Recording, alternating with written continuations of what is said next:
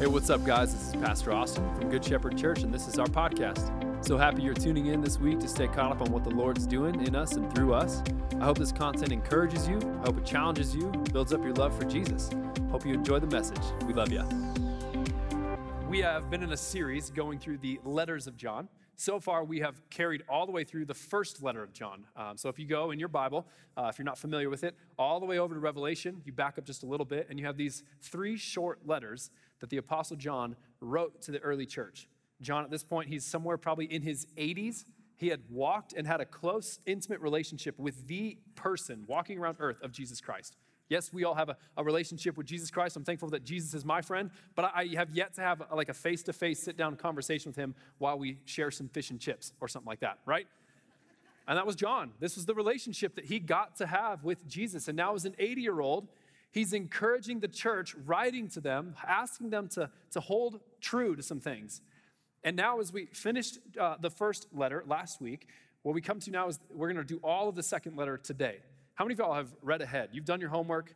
Just raise your hand. Okay. 6 of you. That's encouraging. So these letters are in your Bible all the time. I would encourage you to read them sometime. That'd be good. It'd be good for all of us, right? Here's what I realized Monday this week. Already had the series all outlined, kind of knew who was preaching where, what we were preaching on. And then I reread 2 John Monday morning. First thing, I sat down, cup of coffee, Bible open. Well, it was on my phone, actually, so I don't, it wasn't like this, it was like this. And I reread 2 John, and you know what I thought to myself? John is saying nothing new that we haven't said in the last 5 weeks. Right? Those of you who have read, he's re-articulating the same arguments over and over again. That's what he does, and that's what we've been saying this whole time, is that he is just kind of going in this non-linear way through different arguments. And so what John's going to say again in 2 John, the whole letter, it fits, on my Bible, it fits on one half of one page. 3 John will be next week. It fits on the back half of that page. So I'd encourage you, read both of these this next week. But what we see here is that John has a way of loving the church in a tough way, in a gentle way, but in a loving way. I would say that John is a master of tough love. Have you ever had anyone in your life that is a master of tough love? I think back to one of my high school PE teachers, Coach Swayze. How many of y'all, you've been around Loveland for a little while. Steve Swayze, been your teacher, right? He would not hesitate to bring you into the health office after the mile run or after the sit and reach. That was the one that I always I still can't reach my toes. You know what I mean? Probably, I never will. That's okay. He'd sit you down and he'd have a way of going, this way that you're living your life is going to yield about these certain things. And I'm just inviting you right now to consider the kind of man, the kind of woman you want to be, and he'd invite some sort of change into your heart right there in high school. And I can't even tell you the amount of times in PE or in net sport, I did a lot of those kinds of classes if you're not kind of picking up what I'm putting down on a regular basis, but I wasn't trying to get into all the biology and AP classes. I was like, how about net sports, please? Thank you. Okay. The amount of kids I watched walk out of his office time after time again would just be crying. But then later on, they'd point back to say, that was one of the more helpful moments in my life, right? Tough love is a gift. It is a needed thing in the world we're living in today. Unable to speak something truly, plainly, honestly, but to do it in a way where we see people, we love them, we have compassion, we honor them as people, that is an art. And John has that art, and he is gifted at it. Because what he's done time and time again through these letters is he's gone, hey, if you say that you don't sin, you're deceiving yourself and the way of God is not in you. Wow, that's tough, isn't it? But it's loving because he cares about your soul. And he's always writing, hey, little children, I want to remind you, if you say that you love God, but you hate your brother, then the love of God is not in you. And maybe even throughout this series, there have been some kind of jarring moments as you've gone through this going like, oh my gosh, what does this mean for me? What does this mean for my life? And I think that is still the healthy love that John is delivering, where he's caring about us enough to say the hard things, but he's doing it in a way and with a tone where we know beyond a shadow of a doubt that John cares for our souls. Like you can just feel his disposition coming through as he's writing, and he's saying, dear ones, little children, my beloved. The care and the tone comes through so clearly. And so today, all I really want to do is I want to walk through John's tough love. I want to look at how he does some of the things he does. And I want to ask if we can model that together as a community, right? So the first thing that you're going to read if you open up 2 John is something that is a little confusing, if we can be honest. I don't know if you've read it yet. 2 John, starting in verse 1. Let's read the first 2 verses. It says, the elder, referring to himself, John, John the elder, and there are some scholars, some commentaries, who actually don't know if this is coming from the Apostle John because he never actually signs it with his own name. He never takes credit for this letter. And so that's something that's just out there. I believe, and a lot of scholars believe, that this is the Apostle John writing this letter, but he says, the elder writing to the elect lady and her children whom I love in truth. Now, how many of y'all, you read that and you're just like, that's different. I got the elder writing to the elect lady. And not only I, but also all who know the truth because of the truth that abides in us and will be with us forever. The elect lady, who is she? Depending on what commentary you read, some commentaries are going to say it is an early matriarch in the early church. She's a widow or she's somebody who's opening up her home to provide space and to lead a house church that's going on in the region of Ephesus. That's how some people will interpret that. Other people will say, no, John is actually personifying the church. He's talking about the church, and he's trying to put language to the church, and he's trying to say, just like the church is the bride of Christ, he's saying this elect lady, he's writing to the church. Personally, I probably lean towards he's writing to one of the early matriarchs. That's what earliest commentaries indicate, and it's later commentaries, later people who have studied it, would say it's the other. Here's the point, though. I don't really care what you think or what I think, because as Alistair Begg always says, the Scottish pastor, right? He says the main things are the plain things, and the plain things are the main things. And so why did I bring all that up in the first two verses? Just to say they're not the main point of this. And I think we as Christians all the time, we can drive off into the weeds, into the ditch on verses that aren't the main passage of what is being communicated in the text. And so is it okay to do some research there? Absolutely. But let's not fight over them. Let's not have disdain in our hearts over each other. Let's not try to obsess about who is this elect lady and who is he talking to? Let's rather go verse 3. Verse 3 is the main point of this whole thing. Verse 3 says, grace, mercy, and peace will be with us from God the Father and from Jesus Christ, the Father's Son, in truth and love. In truth and love. The next section of the Bible, the next section of the letter that we're going into is just how to walk in truth and love. What John is indicating here, what he's allowing us space to be kind of invited into is to consider the fact that truth and love are not at odds with one another. And if I can be totally honest, I think it's maybe my personality. How many of y'all are just kind of non-confrontational, just in your nature? Yeah?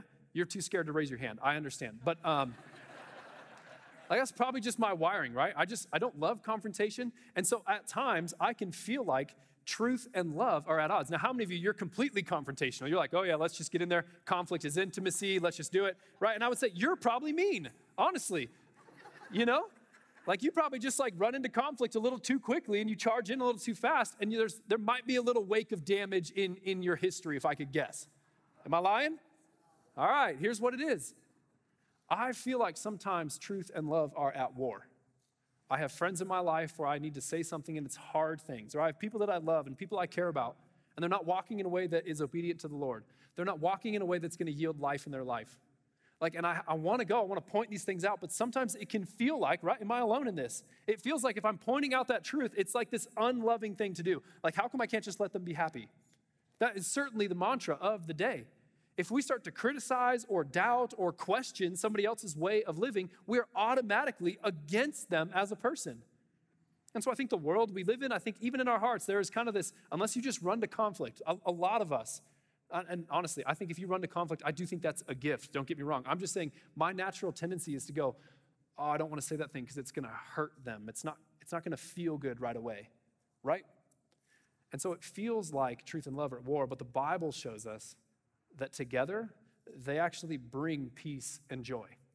So just like my high school PE teacher would actually deliver these really hard truths, and he'd package them in a way where he'd really show compassion and care towards the individual, that hard truth was something that actually brought peace and it brought greater joy into their life. And it maybe didn't happen right away. That's the thing about harsh love or true love. It really doesn't maybe feel good in the moment, but later it yields something in you. I've been watching on Instagram. I'm somehow on the algorithms, got me on Dave Ramsey Reels. Anyone know who Dave Ramsey is, right? The Total Money Makeover guy, right? Financial Peace. You listen to some of his stuff on Instagram. That dude is brutally honest, isn't he? Somebody calls in, they're like, well, I got $180,000 in debt, and I have an income of $30,000 a year. And Dave's like, okay, what kind of moron got themselves $180,000 in debt? And I'm just listening to this, and I'm just like, oh my gosh, he's so mean, And he's just like, well, that was stupid, wasn't it? And he's got this like Tennessee thing going on. He's just like, well, how dumb do you think you gotta be to get into $180,000 debt when you only got $30,000 and you're 58 years old? How are you ever gonna get out of this? And it's shocking to me, right? But you know what also Dave Ramsey's really good at? Getting people out of debt, helping people get their finances in order. If your finances are not where you want them to be, and we do financial peace sometimes, I hope you'll sign up because he will help you. But he's not going to do it in a way that says like, listen, hey, it's not that big of a deal, right? Like, okay, this debt, like all the stuff that you're spending and all these credit card bills, he doesn't come at it with timidity. He attacks it. He attacks the problem. But he almost always on his show comes back to like, well, let's talk about why you're spending the way that you're spending. And all of a sudden, he's starting to see the person, and he's starting to see the pain. And he's starting to realize that personal finance is really just behavior driven by some sort of belief or some sort of wound that's down in you, and he starts to drive at that, right? I think about Katie and I, for our second born, we had a home birth, right? So that just weirded like half of you out. The other half of you think I'm awesome now all of a sudden, right? That's just kind of the way it goes. We were doing alternative medicine before it was trendy and cool, right? So we hired this midwife to come and help, and she, like her bedside manner, I'll tell you this right now, horrible. Like she was not kind. Like she's kind enough. I should like maybe one day she'll like come to the church, and so I should really be timid about this. But like you would like ask her questions, and she would just give things to you bluntly. But I didn't care. You know why? Because she was an expert.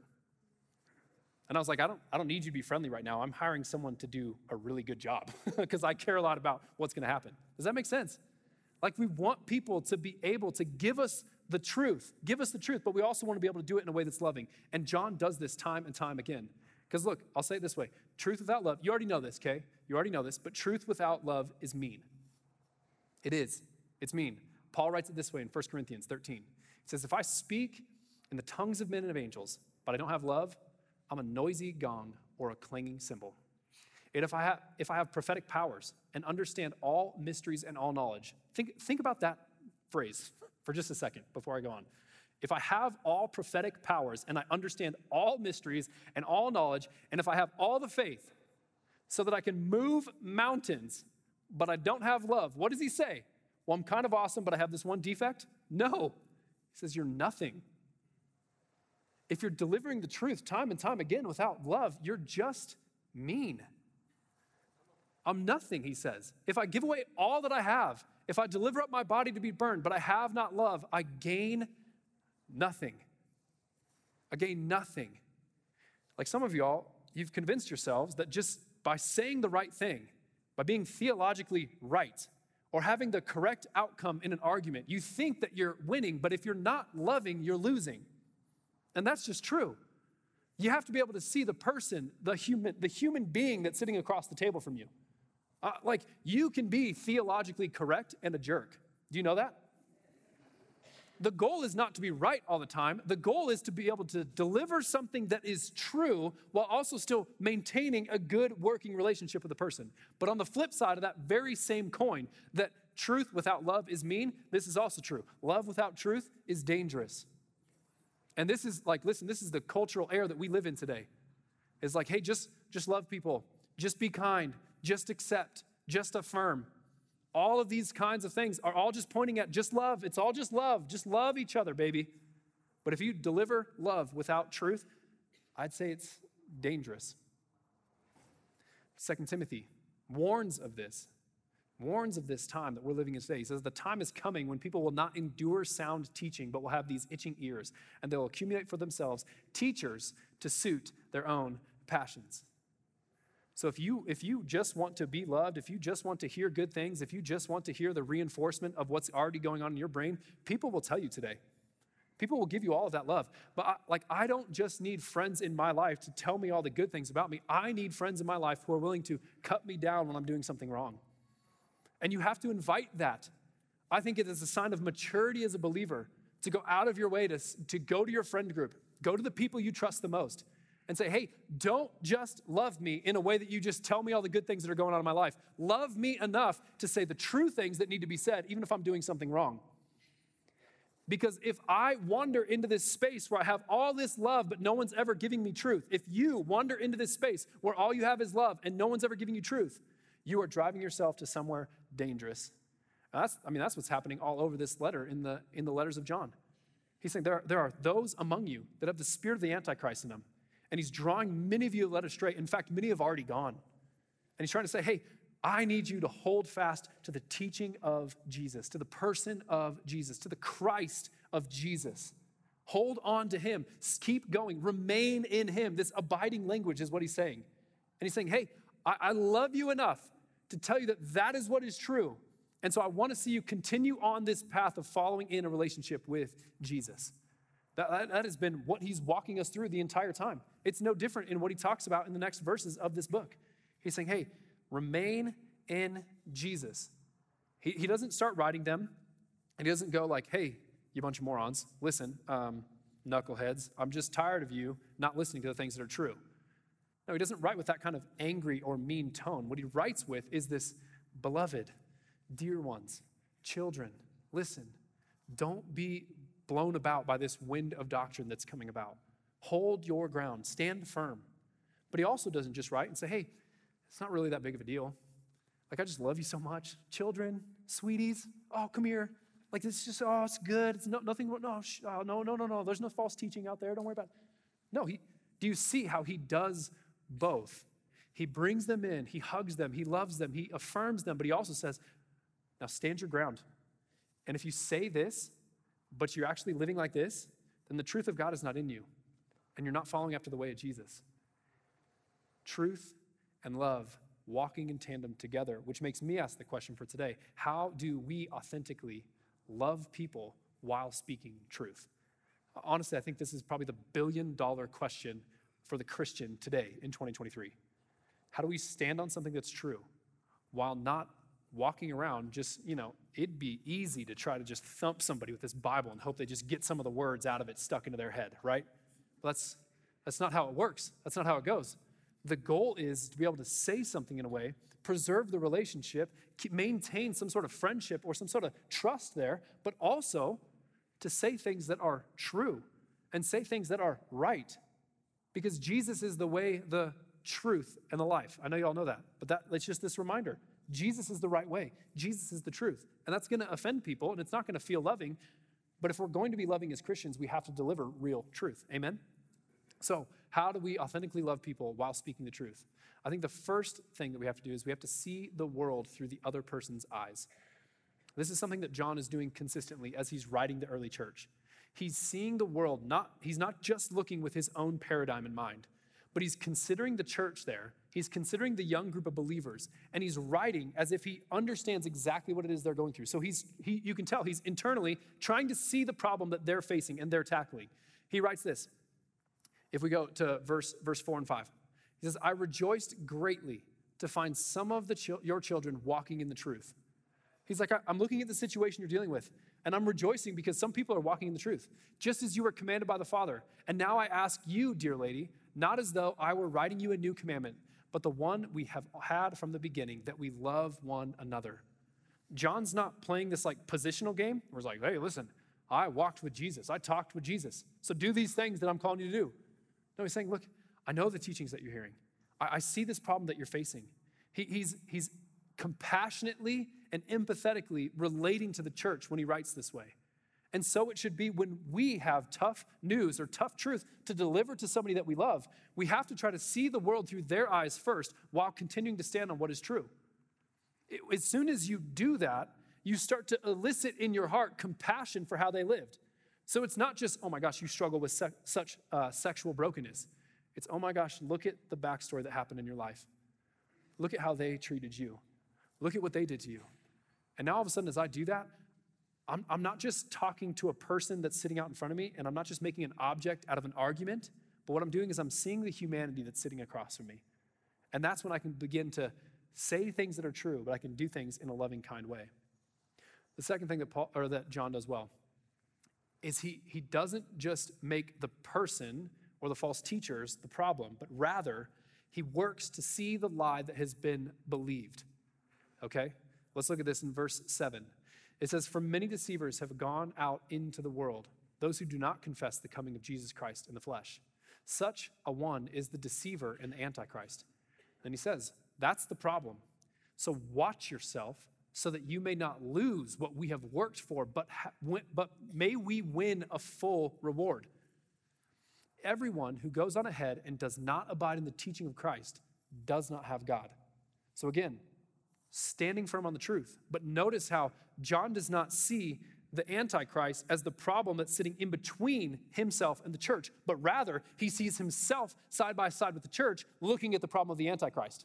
This is massive. Katie and I feel like we go through this every time we go through premarital counseling with a couple. One of the things that will ruin your marriage pretty quickly, will at least steal all the joy and happiness out of your marriage, is if you consistently put problems in between you and your spouse. If the problem and the money is here and you're consistently fighting, it's like, well, you always do this, and then I always do that, and then you're never, and and it's like always this problem sitting in between. But if you can somehow stand side by side with your spouse and go, no, I want to compete because I want to win the full reward with you. Do you see that? In verse 7, he says, keep going so that you may gain the full reward that is yours in Christ.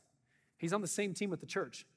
It's like he's got his arm around him. He says, look, there's this teaching right there. Once you do that, once you say we're on the same team and you put the problem out in front of us, now we can begin to work on the problem rather than fight against one another. And so I don't know who it is in your life. Maybe it's a young person that is walking away from the Lord. Maybe it is a coworker that is driving you crazy because of their politics. I don't know what the situation is, but quit making them the problem. Start to see yourself on their side as fellow human beings, co-made in the image of God. Amen? I don't care how they voted last year or a couple years ago. I don't care what their income looks like. I don't care what color their skin is. I don't care. There's no difference that's bigger than the fact that you and I share almost all of our DNA together, and we are made in the image of God no matter who we are. So we're on the same side going, okay, well, I know that you think like this, but let's put the problem right here. I know you think that's going to lead you into a fuller, more meaningful life, but I'm just trying to say I don't think that's leading you anywhere. I know that you're feeling like maybe it's your kid, maybe it's your grandkid. I know you're feeling like your body doesn't fit within your own body, and you feel like you should be something different than who you really are. But let's talk about, why don't you feel accepted the way you are? Why don't you feel loved the way that you are? How can I better communicate my love for you? Your value that's not found in the way that you dress or in the things that you do. Do you see that? Do you see how that immediately allows me to put my arm around somebody and say, no, I love you and we're on the same team together. Let's put the problem out here and tackle it out here. That's what John's doing in this letter. He's saying, church, I love you.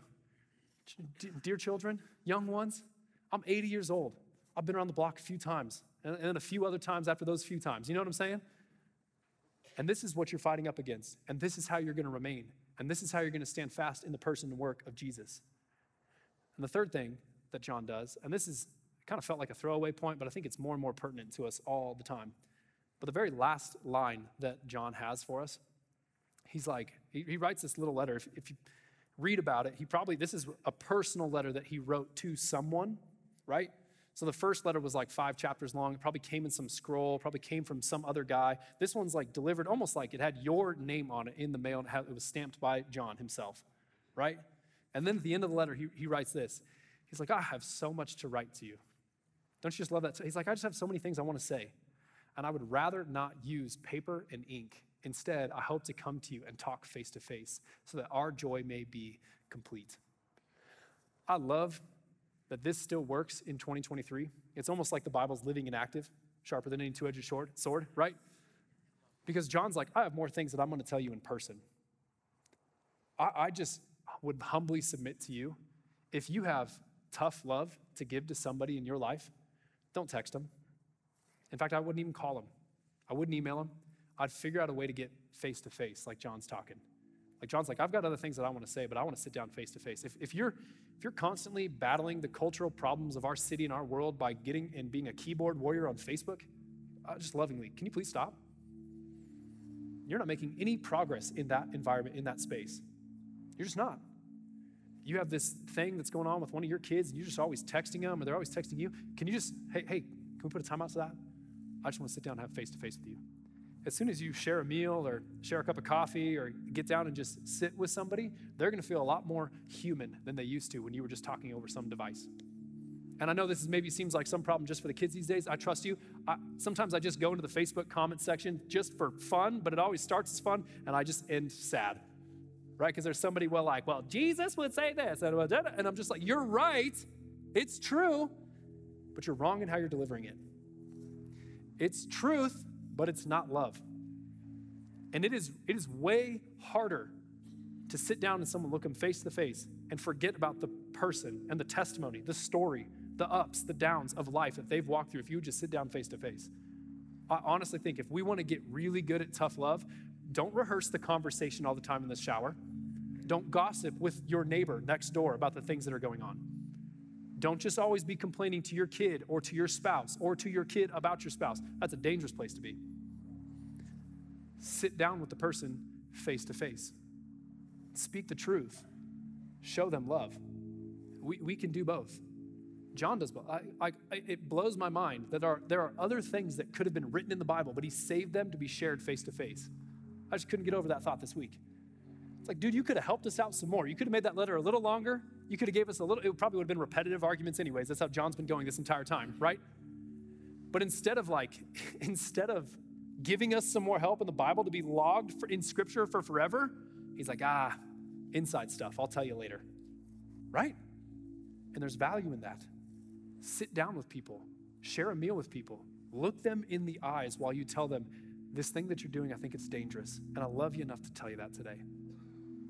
I think as we come to the communion table at the end of service today, it's a reminder of tough love that Jesus even had to get us to this point, isn't it? I used a Tim Keller quote last week. I'll use another one this week. He was that awesome. We can use him multiple weeks in a row. It says, the gospel is this: we're more sinful and flawed in ourselves than we ever dared believe. That's tough. That's tough, and it's true. The Bible is not some story about how you are not as bad as you thought you were. Amen to that? It's that you were way more dead than you thought you were. I was dead in my trespasses and sins, Ephesians 2. It's not that we're less sinful. It's that we're more sinful and flawed in ourselves than we ever dared believe. This is the beginning of the good news. This is the tough side. But on the love side, it says, and yet at the very same time, we are more loved and accepted in Jesus Christ than we ever dared hope. That's the truth of who Jesus is that the bad news is really bad. There was no way that you could ever reconcile your own relationship to God. But the good news is that Jesus loved you way more than you could ever imagine, even today. I think part of the reason we're going to have eternity in heaven is just to keep on exploring the facets of his love for us. And that's all demonstrated in communion. That we don't come to communion lightly. We don't come to it flippantly. We don't come to it kind of with our brains half in check. We should remember this moment exists because we were way worse off than we thought we were. But this moment also exists because we're way more loved than we think we are. Not imagine, there's some of you sitting in the church today. You get the sin side. You need to sit in the love side a little bit. There's others of you, you're so happy about the love side, and maybe you're neglecting the sinful side that needs to be addressed. It's tough love. It's love and truth held in tandem together. And that's what communion is going to be about today. I just invite you, as we receive communion, I'm not going to drive this. You'll grab the communion elements. If you didn't grab them on your way in, I see Deanna's coming by. You can just throw your hand up and we'll get you a cup. My only ask is that you would do this as a believer in Jesus. That is an important thing. We're not just physically eating and drinking right now. We are spiritually engaging with a living God that we've been reconciled to, hopefully. But what I want you to do as we take communion today, as we receive communion today, I'm not gonna lead us through it. I want you to kind of go at your own rate. I want you to think about the people in your life who right now need your tough love. If John is writing to people that he maybe has met before, he has some relationship with, but he's also writing to some people he hasn't met before, you have people in your life. They need to hear the truth. And they need to hear it from somebody who cares about them, loves them, and knows them. And so who are those people today? And I just think it'd be the kindness of the Lord to reveal people that we maybe need to have a conversation with this week. Not send a text, not email, sit down face to face if we can, right? As you pray on that, as you think on that, I also want you just to remember, let's leave that quote up by Tim Keller, Chris, if we can, that you simultaneously were more sinful than you ever thought you were, but you're also more loved than you could ever dream. Sit in that reality today as we receive communion. We're going to take probably about 10 minutes to sit in communion today. So just take your time. I'll come on up and close this in a few. God, we just thank you. We thank you that even while we were still sinners, you died for us.